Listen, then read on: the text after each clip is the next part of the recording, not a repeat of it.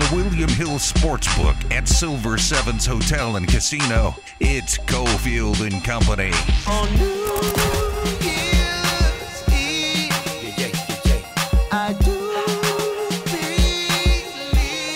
believe. On New Year's Eve, we can make it. We can live forever. Later in this hour, we'll get into our wild and woolly plans. All of us, the Cofield and Company crew, man, we like to party. We're all about New Year's. We're all about 2022.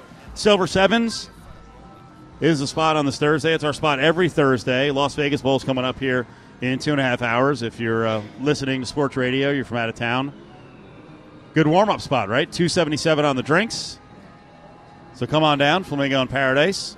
Beers, margaritas, well drinks, shots.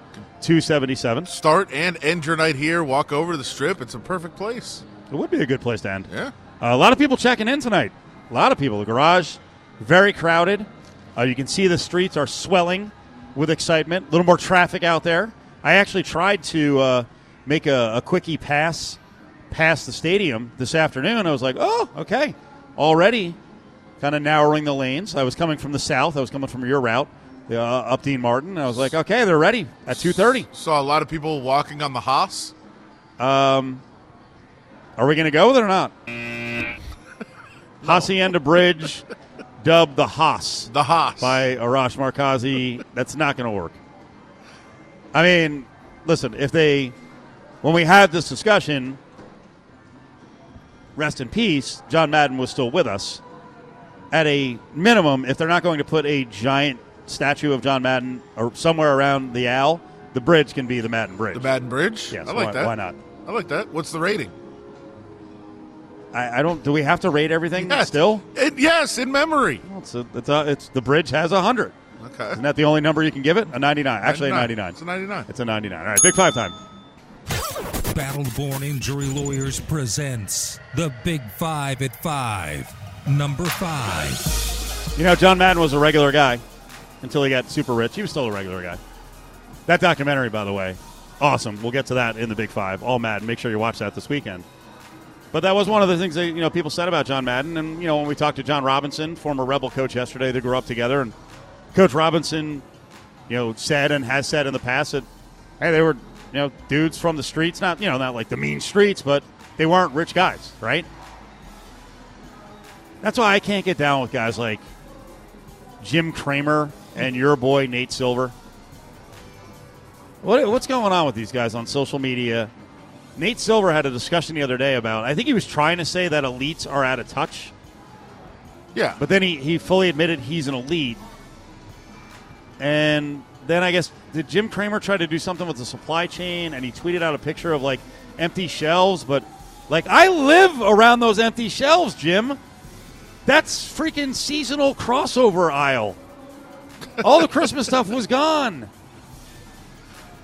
They hadn't loaded up the Valentine's. I mean, I'm not saying there aren't supply chain issues, but, do you think these guys ever go into a dollar store? No. Ever? Right? It's never happened once, probably. I live in those places. Last night on the podcast, on video, I dug up one of the great things I got from one of the marts here in town, and I literally dug it up. I went into a store, and I'm like, all right, Christmas clearance. And I couldn't find anything I wanted, and I was so desperate, I started milling through a box of returns. I was like, plastic balls, half off. I got home, I showed the SO, she's like, facepalm. She's like, what are you going to do with that? We make big salads. Okay. I'll tell you, we had a lot of holiday cookies, and my Tupperware that I currently have was not big enough. So that'll be for that. I will make bigger soups. I don't really have a good Tupperware for leftover soup. I'll make big soups. Okay. And that's because a stew would be lovely. Okay. But that's because unlike Jim Cramer and Nate Silver and the elites out there, I work the system. I look for bargains all the time. Here, let me go to my auction site here. I have to get this bid in soon. I'm very thrifty. Very passionate. I'm a man of the people. Passionate about your cheapness. Did you attend? I mean, all the rage yesterday. I don't. It's a Japanese branded like dollar store essentially. You know, I didn't know. Daiso, I didn't know anything about this place, but believe me, it piqued my interest. I saw it. I was like, all right. It's right. It's a plaza that I'm at almost every day. It's actually pretty. I think it's pretty close to the radio station, right? Isn't it off the 215? It's Arroyo Crossing, and everything appears to be $1.50 or less. When some of it is in yen. Okay. So there's conversion charts. Sure, I'm in. I want to check it out. I will. I might see you there. But I don't think Nate Silver and Jim Cramer are going there. They're not going to be there. They have no idea. As I said, the store I was at the other day it was Christmas Eve. They had no Christmas things left. It was all Valentine's Day things. So damn frustrating. It was very frustrating. I had such a bad. I actually took off Monday. Probably this last Monday. I wound up working. I took off 3 months ago because I was going to shopping both on the 26th and the 27th. The 26th was such a grind to try to find stuff on clearance. I was kind of glad I worked on the 27th. Okay. So that it kept you from going out more? I think it would have been an empty trip all day long. I was just laughing because that was a touchdown is trending on Twitter. It's #1 trend right now. Oh, well. On Twitter. I don't blame him. Yeah. It was a pretty shaky call. Tennessee loses to Purdue. Top 4. Number 4. Wait, is there a bowl game generator by Arby's? Ari stumbled upon this. Okay. A bowl game generator. It seems to have kind of a similar theme because it's Arby's. Sure. But why not? It's all named after Arby's menu items. So, Ari, did you load this in for each one of us and come up with a bowl name? Yes, absolutely. I dropped everything as soon as I saw it and immediately got it. What'd you come up with? All right. Steve is the beefy salad bowl. That sounds pretty good. Adam, the famous rat bowl. And me, the best famous hero bowl. How do you say that word? I say hero. Famous hero bowl. Famous gyro bowl. Gyro. That's what you weirdos call it, but yeah. It's a good point, actually. It was called that often in the Northeast. Hero. Not hero. Double entendre. I'm a hero. Yes. I'm trying to think of somebody who would fit this, like Larry Sanders. I'm just trying to generate names that are funny based on how it could go. Larry Sanders would be the Juicy Cookie Bowl. Kind of like that. That's a good bowl. That's good. That's a good bowl name. Well, we are trying to come up with bowl sponsors next year that can top the Mayo Bowl. It's going to be tough. Shane Beamer got mayonnaise poured all over him today. It was disgusting. Arby's sauce? Oh, man. That's rough, but I'll do it. Horsey or Arby's sauce? Oh, that would be dynamite. No. I'm out. I mean, I like both. No. There's not a lot of things that, I mean, Arby's sauce would be awful being poured on you. Really? Just because there is like a stickiness to it. There is a stickiness and a tanginess to it. That wouldn't be good. And then on the other, I mean, the horsey sauce, the spiciness is really going to irritate your eyes and skin. You got to wear goggles. No, you can't. And I don't think that Beamer should have been able to wear a hat. That was the thing. The hat really saved his brow and his eyes. Let's see the mayo worked into your hair. Into the hair. Oh, isn't that like if you have lice, don't you have to put mayo in your hair? Ari, what? I thought that was on The Office. Your bouts with lice. What happened? I'm not sure if that's a thing, but isn't it peanut? No, that's to get gum out of your hair. Maybe it's peanut butter. That's to get gum out. I'm not sure. I remember they put something in their hair on The Office when they had lice. I can't remember what it was. Maybe it was mayo. Did I ever tell you I don't know why I do this. Another conversation we had recently about thinking we've earned some privacy from SOs and wives when we do these shows. Sure. Did I ever tell you? I think it was the first time, and I'm not suggesting it was Nookie, but the first time that I actually slept in a bed with the SO, I woke up with gum in my hair. Oh, that's awful. I think I was chewing gum. I went to sleep. It dropped onto the mattress, and it was all in my hair. Were you drunk? How's well, possibly. How was that for an impression? Well, it worked. Still together? Yeah, she actually spent a good part of the morning cutting gum out of my hair. Good bonding experience. Wait, how? It was bad. How much? Yeah, how much did it spread? How big was your gum? It was a lot of gum. Isn't it must it pretty have been a easy couple to of cut it bubbliciouses. out? We weren't just going to pull it out. Bubbles? Not good. What are you doing? Nah. Oh, it is. I believe it is mayonnaise in the hair from the for Office. the lice. I'm good. Yeah. All right, Ari, give it a try this year. Top 3 stories. Thanks, Steve. I will. Number 3. Might have to miss a couple days of work. Darren Waller may not play this Sunday. We don't know if it's the injury or if he can't clear the COVID deal. I saw something interesting from a rando on Twitter, which I probably shouldn't bring all the randos onto the air, but I don't know. Someone was challenging the discussion of Waller may play this weekend. He was going to practice, saying that he's not going to play. He doesn't want to play, wants a new deal, and he was planning on just sitting out. That's why this has lasted so long. It's all the grand plan. So, I saw the person said that this rando that you're pointing out, that it was supposed to be a 1 to 2 week injury. What happened? According to who? Insider. Sources. No. It just seems like all guys to suggest something kind of underhanded. Darren Waller? I will say. Really? It's silly. I mean. I will say that the people that I spoke to, obviously nobody would go on the record about it because nobody wanted to talk about the injury because it's a pretty unique injury. The thing that I was told at the beginning of this was it's almost impossible to set a timeline because it's something that's, it's not like a obscure rare thing, but it doesn't happen that often. So nobody really knows. It's always different how long it's going to take. And after one day, there was a lot of improvement, and people were like, okay, maybe it's only 1 to 2 weeks. But then there was really no improvement for like 2 weeks on it. So then it was like, all right, we just don't know. And it's been a tricky injury to diagnose. So it was never supposed to be 1 to 2 weeks. It was never a thing. That was never mentioned, talked about, discussed. I don't know where that comes from.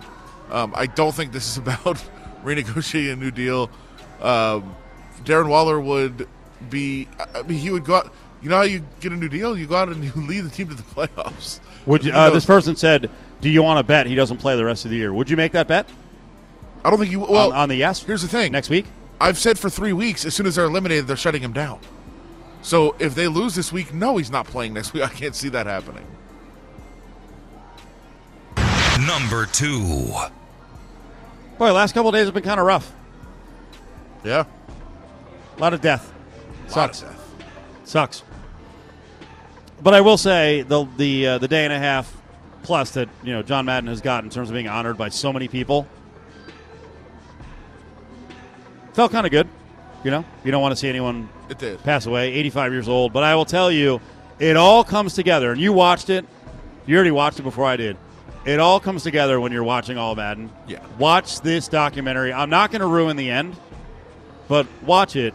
But I'm going to say one thing about the documentary that I thought was really cool, because my question, and a lot of people had this question, we asked John Robinson yesterday, hey, do you know if John Madden got to watch his own documentary on Christmas Day? I don't know if he was well enough. I don't know if this was a sudden passing. The fact that in the documentary he does get to see some of the people talking about him, I thought was unreal, especially now that he passed away and he got to see so many people say nice things about him. I thought that was friggin' dynamite. Wait, what are you not giving away? The end? Yeah. What happened at the end? A couple of the people who said nice stuff. Okay. And Madden's reaction. Okay. Yeah, but because I was like, we know the end. He creates a video game and lives his life. Like, that's the end. I get what you're saying. Yeah. Sure. Yeah, it was a cool thing, and yeah, the style of the documentary is that they shot people saying things, and you got to watch them. Yep. But he did not want to watch the finished product until it actually came on television with his family. But you could tell a lot of the people talking about him, he hadn't seen, like he hadn't had that conversation, or they hadn't said it to him, or he forgot. Yeah. Like there was a cool moment. I don't want to ruin it, so I'll leave it. Just watch it. I want to know now. Just watch it. Well, I thought the Troy Aikman stuff was cool. Like we talked about cool. the Troy. There was a game, whenever the hell it was. Troy Aikman's 29 years old. Pat Summerall points it out. They're kind of mocking. They do the telestrator. Madden says Aikman's trying to grow a beard and blah blah blah. And it's funny. It's a really funny thing. Yeah. It was classic Madden, and Aikman had never seen. He didn't even know that happened. Yeah. On TV. Yeah. So that to see, for him to see was it, busy at the time. like 30 years later, it's pretty cool. It was I loved it. I thought the documentary was awesome, and it also, as you pointed out, like we all know, there was 3 phases of John Madden's career. coach, broadcaster, video game guy. I think a fourth too. What's that? Like 30-year pitch man. Yeah. I mean, he was a high achiever in everything. Sure. But I mean, that kind of spanned all those things too, right? So, I mean, there was 3 distinct phases of his career, but I thought the documentary did a good job of tying those together and saying all 3 of these things that he was doing, coaching, broadcasting, creating the video game to make, the specifics of football more accessible to people, were all teaching. Yeah, and that's what he did. I think tying those all together. That was the thing you got the biggest kick out of, is that, bottom line, he was a teacher. Yeah. And I don't think a lot of, and that was behind everything he freaking did. Yeah, and he didn't want to be a broadcaster until they were like, well, why don't you broadcast the way you want to by teaching people something as they're watching the game? And he said, okay, and why don't you do this video game? And like, well, it's 5-on-5, like the graphics are no. And like, well, why don't we make it 11-on-11 and actually show people what real football is kind of like and teach them how to call plays and manage a clock? And he said, okay, I'm in for that. So it was all about teaching the game, making the game more accessible, and I thought that part was very, very cool in the documentary. I thought it was great. The timing, I mean, it sucks and it's great. It's great that, hey, it got very popular and very big and people want to watch it because he died, but also, a perfect kind of wrap up to his life. Number 1. I don't know why I've gotten into this the last couple weeks, I guess because I'm intrigued by the middle of the NFL, but I've gotten into the PFT rankings. I'm sure it's that Miles Simmons who's doing it. Probably not. It's Florio. The teams between 8-7 and 7-8, there's 12 of them. Sure. Not between, but, with those records. PFT has the Niners as the best. Dolphins as the second best. The other day, I put together my list. I had the Dolphins as one of the worst. Of course. As one of the worst. Raiders actually were the worst 2 weeks ago. Now they're up to number 19 overall. So the Niners are number 12. Raiders are number 19. The worst 8-7, 7-8 team are the Broncos at 23. I don't agree with that one as well. Well, you think they're better? Yes. Okay. Simply because of their defense. The Saints right now, without their quarterbacks, are awful. I guess they're coming back. Should the Browns be in the middle of the pecking order of all these teams? No, I think they're probably first. You think they're the best? Really? Probably, yeah. With Mayfield. How about this? Browns are winning the division. Really? Yeah. Have you bet it? I don't know if you can bet it in Vegas anymore.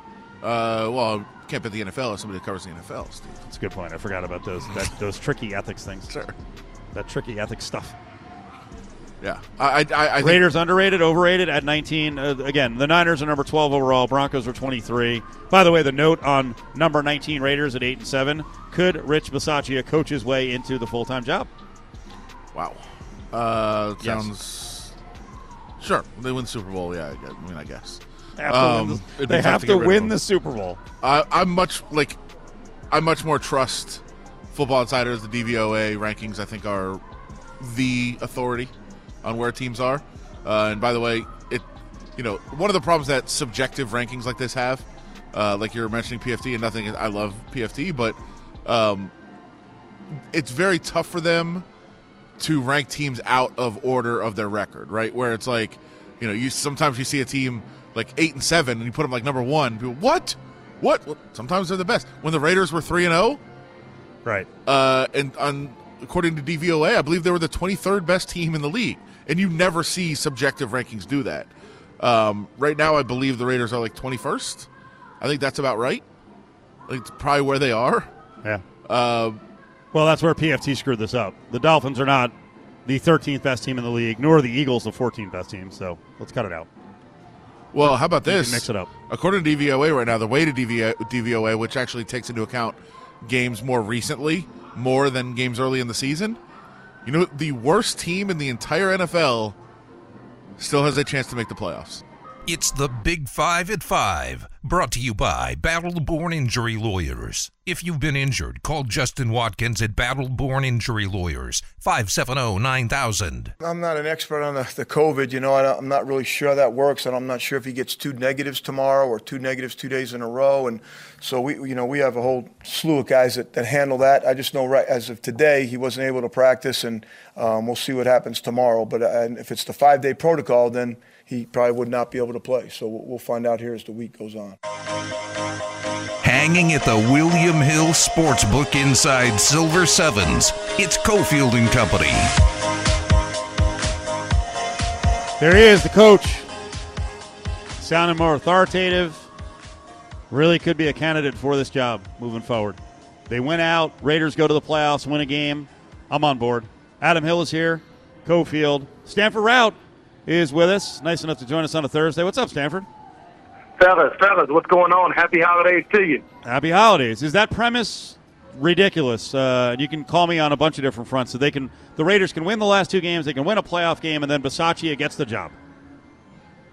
Man, I think right now you still have a lot of things that are a lot of possibilities on the table, to be honest with you. I think that if they were to go and win these last 2 games, which I think they can, I think that for him to go ahead and prevail this team after the distraction of the John Gruden saga, after the Damon Arnett situation, after the Henry Ruggs situation, to be able to go ahead and be able to withstand and endure all of those distractions and prevail this team and lead this team to the playoffs, I think would be a triumphant effort by Rich Bisaccia. So I think that if that were to happen, he deserves a strong look at earning the permanent head coach job. Do you have any other names in mind or thoughts right now? And if not, is it just too early? Is it not fair to the team right now to talk about it? I think it's not fair to the team right now to talk about it. They're in the midst of a huge playoff run, a big game coming up on Sunday afternoon against the Indianapolis Colts. Is Carson Wentz going to play? Is he not going to play? Who knows? But, to your question, I'll just go ahead and give my answer. You could go ahead and throw in Eric Bieniemy. You could maybe throw in some hotshot offensive coordinator that right now has this team leading the league in some offensive statistical category, something like that. But nonetheless, I do believe you need an offensive-minded head coach to come in and run the show. That's my personal opinion. But ultimately, I believe it's going to have to be somebody with a strong voice. It's going to have to be somebody that has direction, just because we see what this season has entailed. Distraction after distraction. You need to have somebody who has a voice. Doesn't mean they have to have a loud voice, but they have to be somebody that commands the respect of everybody in the locker room, and everybody's willing to follow him. That way, whenever there's a distraction, it's, hey, guys, listen, I know what's going on outside. Keep your eyes on the prize. Keep your head down. Keep your head low. Let's go ahead and do this thing. So it's got to be somebody that can command that level of respect from the players. Do you have to completely distance yourself from, this regime, not the Bisaccia regime, but the Gruden regime, just because of how out of control it got? I think I understand what you're trying to ask me, so I'll go ahead and answer. I do believe that it would be hard to retain many coaches from the John Gruden regime because they may still feel away. Right. So if you bring in some new head coach, and now he's got a few leftovers from the previous administration, they may not buy into what this head coach is preaching. They may not want to go ahead and follow him blindly because they still feel, well, my man John Gruden, I feel like he got a raw deal, having to step down from everything that came out in the email. So sometimes as an organization, it would behoove you to just go ahead and clean house altogether, because you don't want those leftovers with all those harsh feelings, or should I say those hard feelings, still left over, and really has nothing to do with the new person in charge. It's just because they're nostalgic about the person that left. So, I agree with what you're saying almost completely. I'll just play devil's advocate a little bit on, are you falling behind? Now with the new rule that you can start interviewing guys now, you're seeing teams like Jacksonville already in the process. Yeah. Are you kind of screwing yourself by falling behind here? Because I think you owe it to the players to let them finish out the season, try to make the playoffs. But at the same time, if you're falling behind, like you're talking about the future of the franchise. Oh, absolutely. Now, like I said, it's disrespectful to the players, absolutely, because they're the ones who still are trying to fight to go earn a playoff spot. That's why I would not let the players know about it. You know, things only get out when people want them out. So for me, I'm conducting these head coaching interviews, things like that, but I'm doing them internally. I'm doing them privately. I'm not letting the media get a hold of them simply because, I don't need that to be a distraction to Rich Bisaccia, who right now still has a chance to prevail this team to the playoffs. So absolutely, it's a distraction, and it is unwanted attention. It's questions that they have to answer in the locker room, whether it's on media day, things like that. So yes, it's a distraction to the players and the coaches, absolutely. But if I'm the GM, if I'm the owner, I have still my due diligence that I have to the organization in its totality for years to come. So I still have to do what's best for the organization down the line and not just worrying about being a distraction to the players and the coaches right now presently at the facility. Let me ask you about on the field this week, going up against the Colts. Everybody knows what the Colts want to do. They want to run the ball with Jonathan Taylor. They want to get behind that big offensive line. As a defensive back in the league, what is your preparation like this week, knowing hey, all eyes are going to be on 28, and our focus is on 28, but I have to do my job. And sometimes, like we saw against the Patriots, the Colts throw it 7-8 times in a game. So you have to do your job every play, but also everybody knows what the actual focus of the defense is. Yeah, absolutely. My focus is going to be the same as it is any other week, just because, yes, we know that they're going to come in there, they're going to run the ball. So obviously I got to come up and tackle. I got to have good eyes if I'm going to get the nub side on the offense where it's just a tight end. There is no split out receiver or something like that. I got to come up, feel where I'm supposed to feel, come up and be physical in the run game and go ahead and try to tackle Jonathan Taylor. But if I'm aligned on my receiver, I still have to play pass first. I have to cover him. Once I then see that it's a run play, then I go peel off and then go try to help out in the run game. But you do not want to go into a game just thinking, oh, well, they're not going to throw the ball. They're not going to throw at me, because that'll be the one or two times where they do throw at you, and it's a big completion or it's a touchdown, which could lead them to winning the game. So you never want to just walk into a game or just in your preparation thinking, oh, well, there's no way they're going to do that. Because in my anticipation, we saw how the Raiders played on Thanksgiving, Thursday afternoon, against the Dallas Cowboys, who have a pretty good run game. They got a good offensive line still, and the Raiders did a good job against them. We saw what they did against Nick Chubb with the Cleveland Browns on Monday night of last week. They held him to under 100 yards. So for me as a corner, I'm thinking we are going to do pretty good against the run. I know they're great I know they have a great run game, great running back, but I think we're going to do pretty good against the run. So they will have to pass on 3rd and 6. 3rd and 7, things like that. So that's why I say I'm still going in with the same preparation, the same mindset as I do if I'm going against the Kansas City Chiefs or the Green Bay Packers or any team that throws the ball a lot. The great Stanford Route joining us as he does each and every week, breaking down the Raiders, getting ready to play the Colts on Sunday in Indianapolis. The Raiders ran the ball pretty well themselves last week for the first time this year, and quietly, listen, it's not great, but they're getting better. Andre James, since week 7, has been maybe a top 5, top 6 center in the league. Brandon Parker had his best game of the year last week. Like, they're coming together pretty well. How important is it for them to take another step forward, to not just say, hey, we had a good game and take a step back? Like, they have to build on that performance, right? Oh, it's paramount. I think this game is going to be won in the trenches. Pretty much every game in the NFL is won in the trenches, but especially with what Indianapolis brings to the table and how there's still a chance that they'll be without Carson Wentz, having Sam Ehlinger playing quarterback. You know they're going to lean on the run even more. So, and then Indianapolis has a really good front seven. Darius Leonard, you got Brenton Buckner over there. DeForest Buckner going to the Pro Bowl this year. So this game is going to be won in the trenches, offensive line and defensive line. So no matter what, to your question, yes, they have to take a big step, or should I say continue taking big steps. That is paramount so they can be successful in the game. I think Josh Jacobs is going to have another 120-yard, 130-yard rushing performance to go ahead and try to eat up some of the clock, establish field position, but also just walk in and establish the mentality, the mindset of we're going to hit you in the mouth. You're not the only bully on the block. We're the bully on the block, too. We're a little bit further west than you guys, but, hey, we're a bully on the block, too. So I think that the game is going to be won or lost in the trenches on both sides of the ball. So definitely, yes, the offensive line, they have to continue coming because this is the time of year where if you want to be in the playoffs,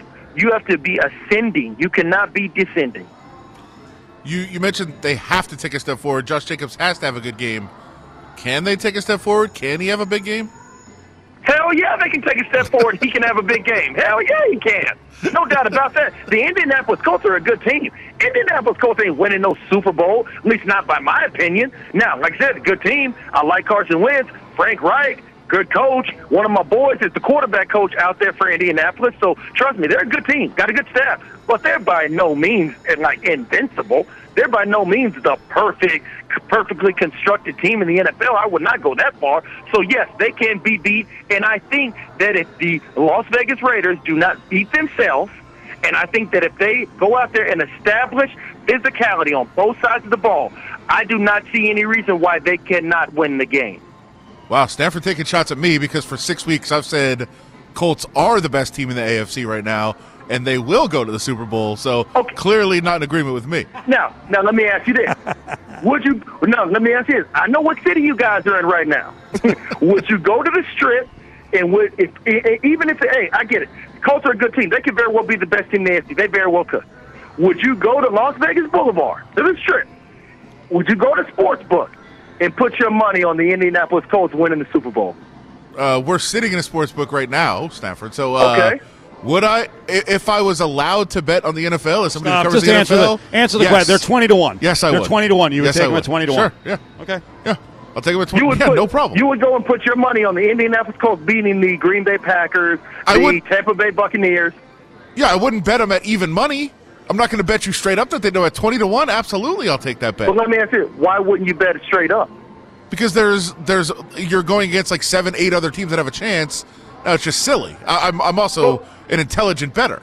And all I'm simply saying is the Indianapolis Colts are a good team, but I don't think anybody is putting them up there as really being a Super Bowl favorite or even a true Super Bowl championship contender is all I'm basically saying. I am obsessed with this story, and I want to get your take on it.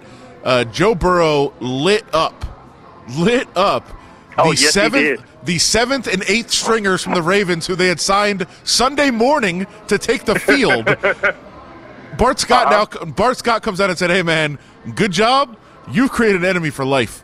Where do we stand on that? Because I tend to agree. Like, what are you doing throwing? I get it. It's the NFL. Whoever you're playing against, you play against. But everybody understands on Sunday. And by the way, I did tell people Sunday morning, bet Joe Burrow to be the leading passer today. That is something you can bet on. He's going to do whatever he wants. Baltimore had players that had never even been in the facility before out on the field. And you're still throwing in the end of the game when you've thrown for 500 yards? That's nuts. It is, but we all remember what was said earlier in the week by one of the Baltimore coaches. Yeah, by Wink Martindale, the DC. He opened his fat mouth. Exactly. Don Martindale, a lot of people call him Wink, myself included. He was our linebacker coach in Oakland for a number of years. One thing that I remember out of him and Robbo, they both had their own personality. They both had their own vocabulary in which they used to identify and describe the opposing team's quarterback who we're going to play this week, or the opposing team's offensive coordinator, or their head coach. Now, Don Martindale being one of the great coaches that I've always known him to be, and he's also very passionate, and he's very colorful with his answers. He said, I don't think he's ready for a gold jacket just yet. Well, I'm sorry. Don't we applaud Michael Jordan for taking what he feels is a slight and using that as motivation? We applaud Michael Jordan for that. So we got to go ahead and we got to applaud Joe Burrow. Yes, he's going against 7th and 8th stringers. I get that. But if he goes out there and throws 5 interceptions against 7th and 8th stringers, everybody's talking about him potentially being a bust, or he's inconsistent, or he can't lead his team. So, yes, I get it. Hey, he had a really good game, but it's against 7th and 8th stringers, so it doesn't really count. But I tell you this, it would have counted if he would have thrown 5 interceptions. Yeah. Everybody would be crucifying him. So I get it. The kid's playing with a lot of tenacity. He's got a chip on his shoulder. I love that within players. I do not think that you can be good to great in this game without having some level of motivation. And I love what he said earlier this week. They asked him, so, have you been back to go look at the film? Is there, certain plays that you want to go back and look at? He said, with a nice little smirk, he said, I think we all know what happened. I thought that was perfect. Yep. Stanford, that was awesome, man. Really good spot. We'll talk to you in 2022. Be safe. Have a good New Year's. Yeah, man. You guys be good. Be safe. Happy holiday to you, and Happy New Year, fellas. There he is, the former Raider, Stanford Route. On the way back, Adam and I will give our picks for the Final Four in college football, and we'll see if we can get a leaner like from, I guess me, since Adam is on the Raiders beat. At the William Hill Race and Sportsbook, sign up for the mobile betting app and get $50 added to your account. Emotionally, I think we've been through everything. Physically, this has been one of the more demanding years for whatever reason, on top of everything, for myself. At the end of the day, like we always talk about, nobody cares. The fact of the matter is that we have 2 games left against 2 really good football teams, and we need to win them. And if we do, that we can get in, I think that'd be pretty remarkable. I think it'd be pretty amazing. Now, back to the William Hill Sportsbook Inside Silver Sevens with Cofield and Company. Derek Carr on the way back. I took the Raiders +7. I think it is going to be a close game, and I also think there's a good chance Carson Wentz doesn't play.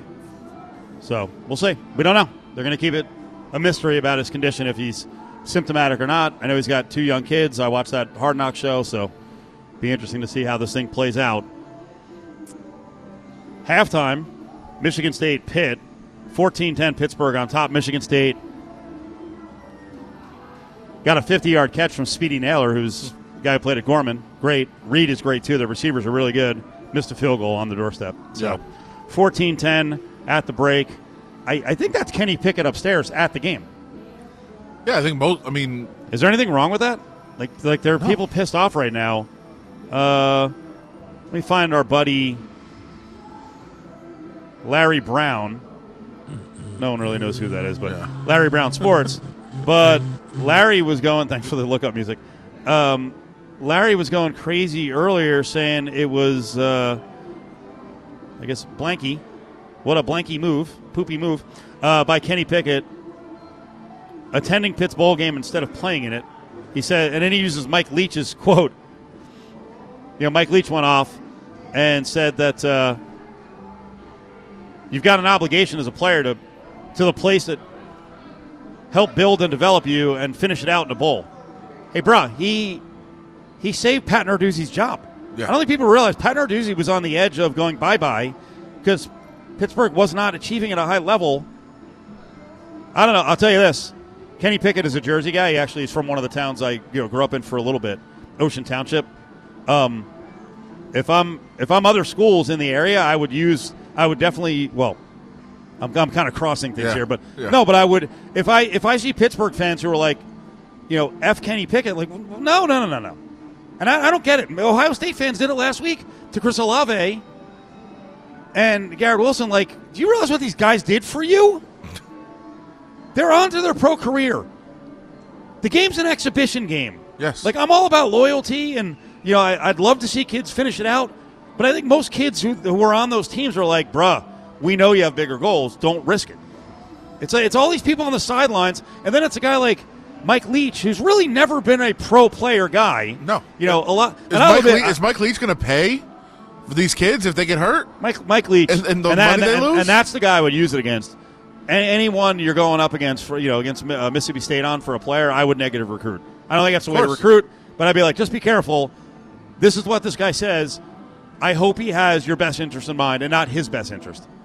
It's like the Boeheim of college football, because Boeheim does that crap too. Yeah, it's silly. It's completely low character crap. Guys that are about to go to the combine or about to embark on their pro career, especially guys that are guaranteed first, second, and third round picks, have zero business playing in bowl games. Zero. And if they want to do it because they want to have a good time, whatever, that's fine.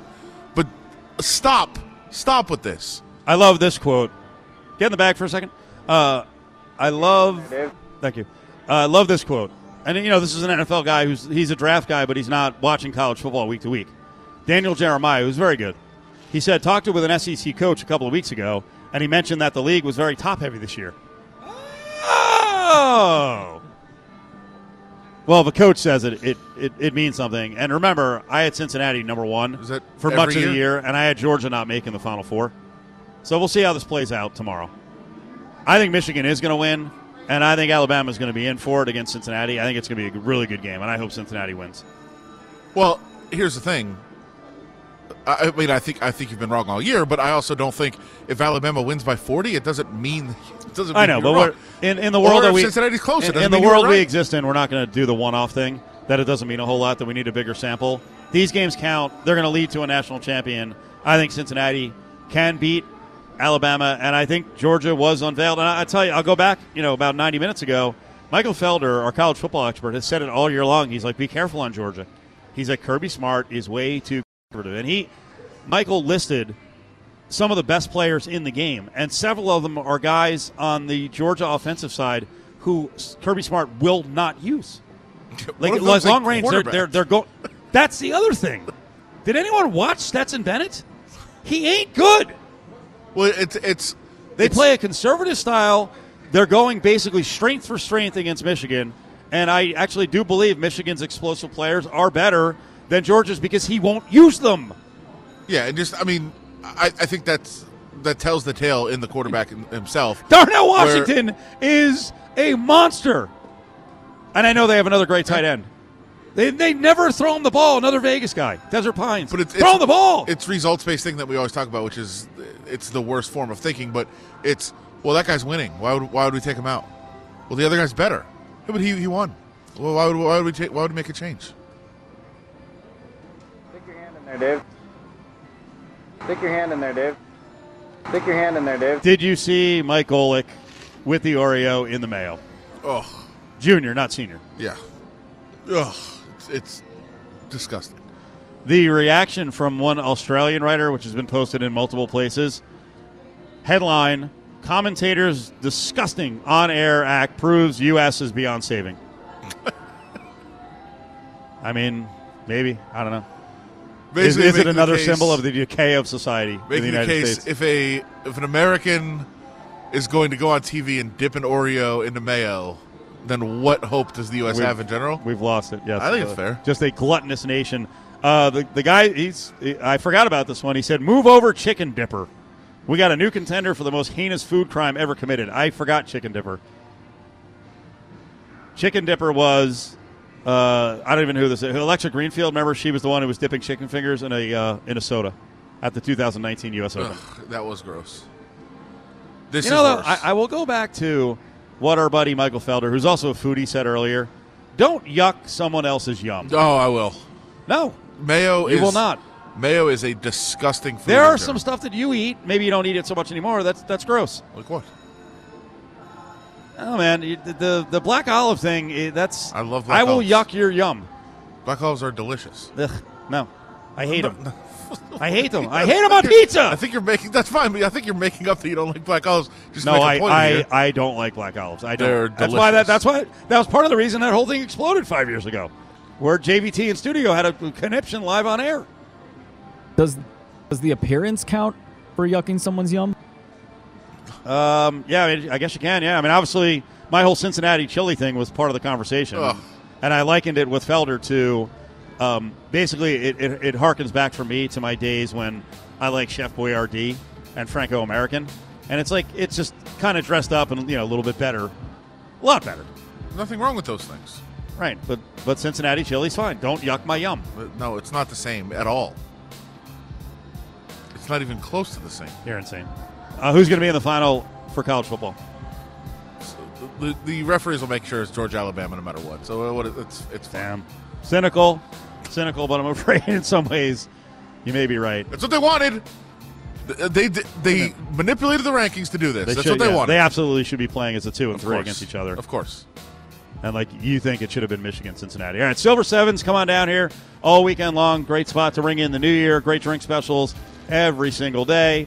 Thanks to Ari, Mateo. Thanks to the folks here at Silver Sevens for hosting the show. For Adam, it's Cofield We are back tonight with a late night podcast, 9 o'clock Pacific, up at Steve Cofield.